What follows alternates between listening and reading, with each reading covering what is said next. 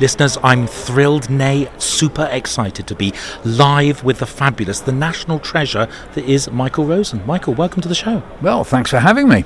Yeah. Amazing. How are you? I'm good. COVID did knock out my left eye and my left ear and made my toes numb. But apart from that, the rest of me seems to be pretty good.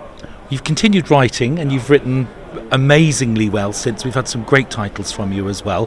What does the future hold generally for you? I know you're here to talk. You've got a keynote presentation that we're all really looking forward to. What can folks expect from you there? The future, blimey. Well, there's a couple of books coming out this year. There's a book about a bear, a little bear that's worried whether it's going to run out of dreams when it goes to sleep for hibernation. And then there's another story that's actually not by me, it's told by a dog, and it's a French dog, so it's called Gaston le Dog.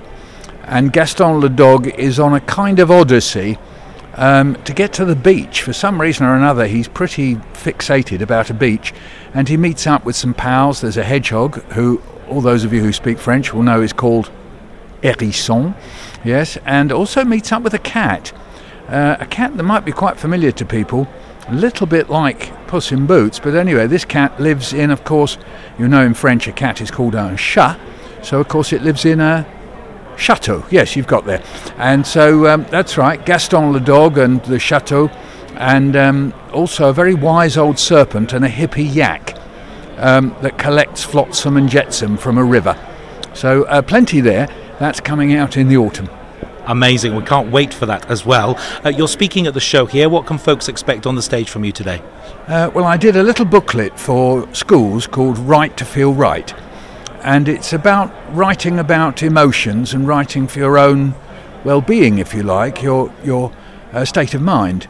And I'm drawing on my own experience of writing about trauma and bereavement and illness and loss. And so I draw on that without loading the children with that in the book. But today I'll be talking a little bit about that book. I'll read from it. It's a little booklet, a school's booklet. And then reading some of the poems that I've written about being ill, and also all various things to do with my family, remembering or trying to understand what happened to their relatives in the Holocaust, and also the loss of my son. So I'll be reading some poems about that and talking about why I wrote in the way I did, I think, yeah. It's an amazing book as well, just an amazing title. I love the collection of photographs that really kind of touched me in an enormous way. Really exciting. What do you think colleagues can do to improve the state of writing for our young people? What are the things we can do? Well, I think we should stop chasing them about these expected levels. The idea that there's a special kind of writing that is good on the basis of the fact that you've ticked some boxes that come from the grammar, punctuation and spelling test, to me it seems to be completely absurd. It's to be crude about it, well, I won't be crude about it, but anyway, it's the wrong way round. I think people know the various expressions to describe that, and so I just think it's really absurd. I mean, I can remember going as a parent for open day with one of my children, and the teacher said they're very pleased with his writing because he's embedding his relative clauses and expanding his noun phrases. And I just remember thinking, well, yeah, but I mean, it doesn't actually make good writing. Good writing can be, sometimes you can just write without even verbs. You know, think of great poems, think of, well, even very clever adverts. If you stand on the tube and see it, say it, sorted. You know, there's no expanded noun phrases there. There's no subordinate clauses. There's no relative clauses. It's very direct, and in fact, it's even, in grammatical terms, incorrect. See it, yeah, full stop, that's great. Say it, yeah, full stop, that's great. Though, in fact, GPS would say you'd have to have an exclamation mark there because it's a command. That's how absurd it is. And then we got sorted all on its own. Well, that's not a sentence, says GPS. Well, of course, it works very well. Look at me. I'm not reading that off a piece of paper. I know it off by heart. So there was a slogan that really worked that wouldn't pass SATs. Well, what does that tell us? That tells us that writing for a purpose is much more important than thinking how it suits these formulaic writing by numbers principles. So I know it's very difficult for teachers. You've got to do it. You've got to make sure that the children are coached for SATs in effect. But you must find some other time, some free time, some space where you can write, where you're inspired by other literature apart from anything else and by the children's own experiences. So the great thing about literature is it exposes us to the possibilities of different ways of writing. And different ways of writing remind us about our own experiences. So you have an interchange, a lovely, lovely interchange between your own experience and this incredible variety of ways of writing. Expose the children to that, and they will fill in their own experiences and their own imaginations. You must trust them, and it'll happen. Of course, colleagues will know that before they start writing, we need to get them reading more as well. What else can we do to encourage a greater or a higher level of reading in young people? Well, the key thing we have to remember about reading is that it was invented so that we have pleasure. That was why it was invented. It wasn't invented in order to give us exams or tests or to find out whether it was good for us or not. You know, when Homer wrote the Odyssey, it was in order to excite us and amaze us and make us wonder about this person and his failings and the adventures, and whether he'd be able to cope with the clashing rocks, and what trick would he manage to think up in order to be able to listen to the sirens but not dive into the sea and then get destroyed. And we're in awe of this, and we love this, and then we wonder whether he'll ever get home, and then if he gets home, will it be okay? All this, that's why we invent literature. So that's over 3,000 years old. And we've been doing that ever since. And whether it's comics or stories or poems or drama, opera, this is all ways of writing. And we do it for pleasure. So school should be a place for pleasure, writing and reading too.